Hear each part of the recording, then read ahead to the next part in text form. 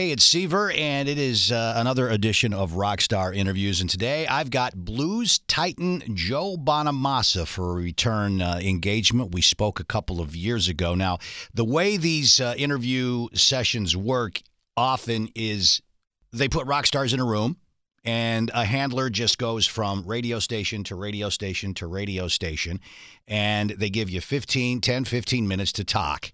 Well, sometimes guys will talk longer than they probably should, which is the case here. So I was left waiting a little bit for Joe Bonamassa, not too long. So that's kind of where the conversation begins. How you doing? This is Joe Bonamassa calling. Joe! Sorry I'm late. The whole thing, the whole press junket today is about 15 minutes behind because of one very chatty gentleman from Spokane. So. Don't worry about it, man. I've been waiting for you. We know each other. We talked a couple of years ago, and it's great to talk. Right. Yeah, it's great to talk to you again. What's been happening? Tell me everything. What's going on in your life the past 2 years? Well, we went back to work, which is good. Yeah. We started touring May of last year. We started doing. We started with 6 shows. It was. They were all 25% capacity, half house, stuff like that. And then by summer of last year, by August, we went back full steam ahead. We haven't looked back since. Yeah, well, you were preparing to reinvent live performing with the last conversation that we had, and I think it might have been right around this time in 2020. You were going to do the famous Ryman Auditorium in Nashville when it was empty. That turned out pretty great. Yeah, the cardboard cutouts were the stars, so much so that a friend of mine they were doing a live stream there a couple of days later, called me and said, "Hey man, can we borrow your cardboard cutouts?" I said, if you throw them away, you can have them. You just take care of them. Yeah, man. It was so weird because while you were playing the tunes, it almost looked normal. It almost felt normal. With the real punch in the face came when the song would end, and it was just dead silent.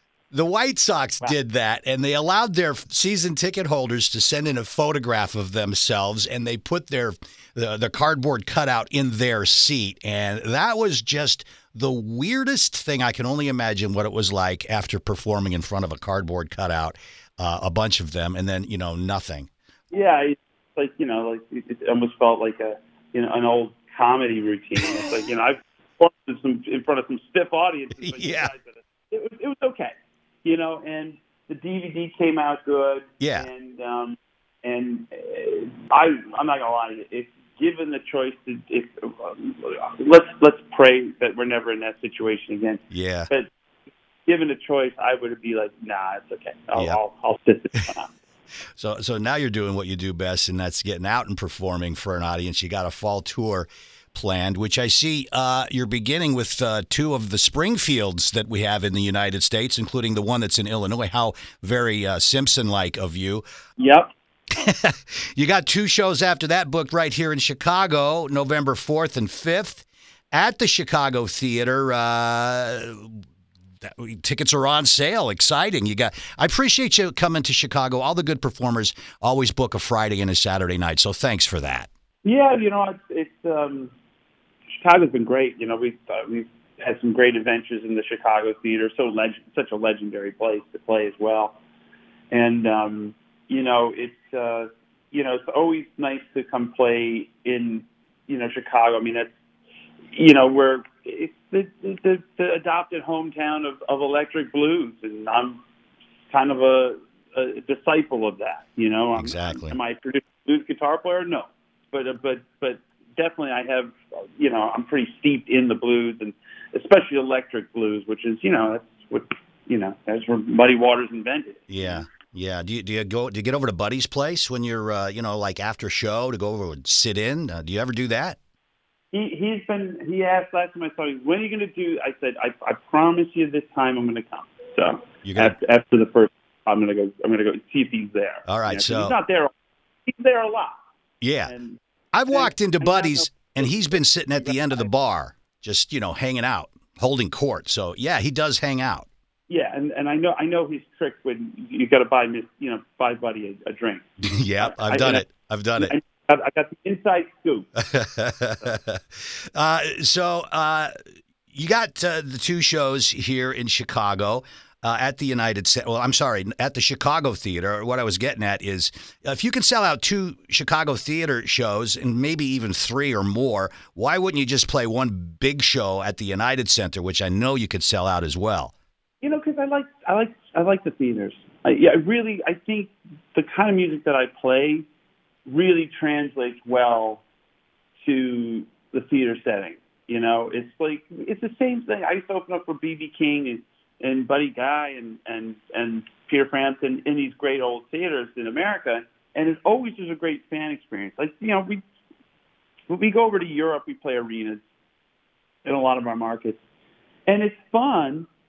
But I always come home going, I miss having that theater experience. Mm-hmm. I miss having that, where I can feel the people out there. It's not like looking to the abyss, and it's just the kind of music I play. I think translates. We're not blowing stuff up. We're not, right. There's no flying pigs like on a Rogers Pig. It's like We're simpler production. They just want to see you play guitar and sing. Now, Joe Bonamassa, you have this image, the guy in the suit, the sunglasses on stage, which, completely defies who you are right now. Talking to me and the fans, you seem sort of unapproachable on stage, I guess is the word, but you're a genuinely nice guy. You're a good Joe. I thank you. I appreciate it. That is a character. That guy comes out at 8:00 and he's put away by 10:15. Okay. That's it. And it's totally a character, and it's an extension of my personality. But it would just be, because people meet me on the street like, oh, I didn't recognize you about the suit and sunglasses. I go, don't you think it would just be really weird if on a random Wednesday I'm walking around Chicago with no gig to play, and I'm dressed in a, size 38 Hugo Boss with dark sunglasses? I mean, wouldn't you find it necessary to maybe want to call the cops or going, hey, there's a weird guy, just looking like he's in that movie Men in Black? It would just be weird. Yeah, I guess it would, but it also allows you to kind of walk around anonymously when you're not like that, and you can just sort of blend in and talk to regular people in that way. I don't know, maybe you do get recognized on the street wearing your regular Levi's and T-shirt or whatever. But I got a question. How many guitars are typically racked backstage for a show? How many guitars do you take on the road with you? We have now, I think we have 12. 12. We bring 12. All right. And that's enough for all the bases are covered and there's spares and everything. And because we, with time clocks, we've got some weird tuning. So a couple of guitars are literally just for these specific songs. Your new album, Your new album, Time Clocks. Yeah. I've been spending some time with it, big riffs and your solos are not completely explosive, but they're compact and I guess they are explosive. What can I say? But the video for Notches, which is on Time Clocks, is great. I see an older guy and his younger self. What was your mid-20s aesthetic, as the kids say? Did you have the long hair and the I did. You did. Oh, me too. I had the long hair. Awesome. And it's just really, questionable wardrobe choices, and you're in your 20s, still finding yourself. Sure. I hear that. Now, something else you said recently hit home to me.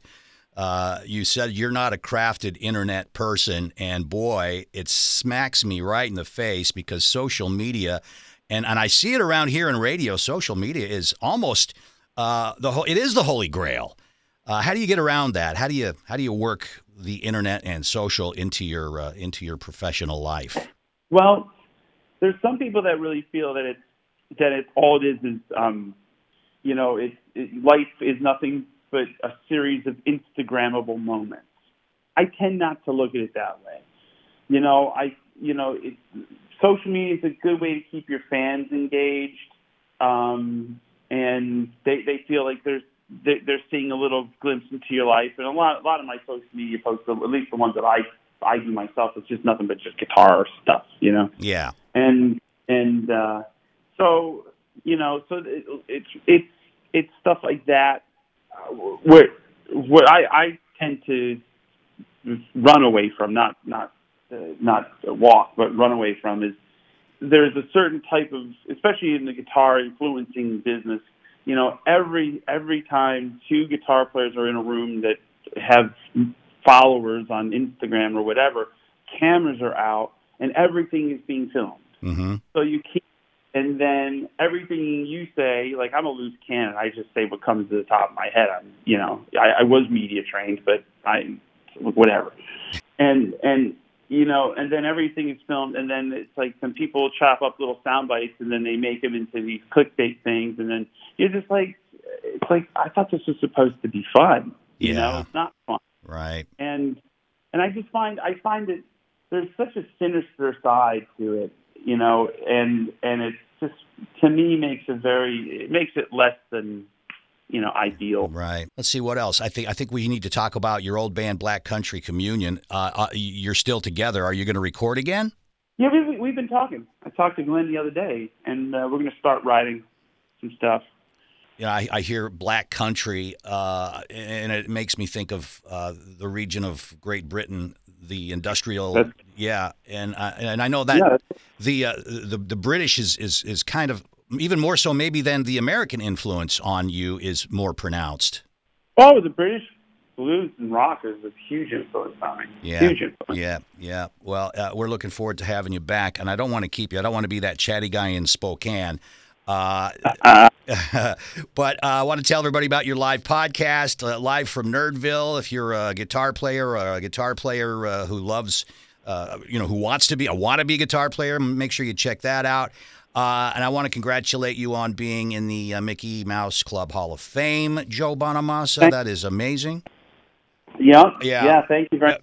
That was one of the first Hall of Fames that, and it's a hard clip to find, by the way, on the Mickey Mouse Club today. But yeah, you'll that clip, you will see a kid who basically goes, okay, the price of my dignity is a free trip for a family of 4 from Utica, New York, Orlando. Okay, that was the price of my dignity. Awesome. Yeah, that was 30 years ago, but come on, you know. But whatever we had to claim on taxes, you know, as a you know, for that. That's the price. Yeah, it was a working trip, a complete write-off. Absolutely right. Yeah, nicely done. I appreciate you bringing that up, and I just want to say, everybody get your tickets for November 4th or 5th, Friday, Saturday night, Chicago Theater, the great Joe Bonamassa, Blues Titan. Amazing to talk to you again, Joe. All the best on your fall tour. Thank you, sir. Great to talk to you.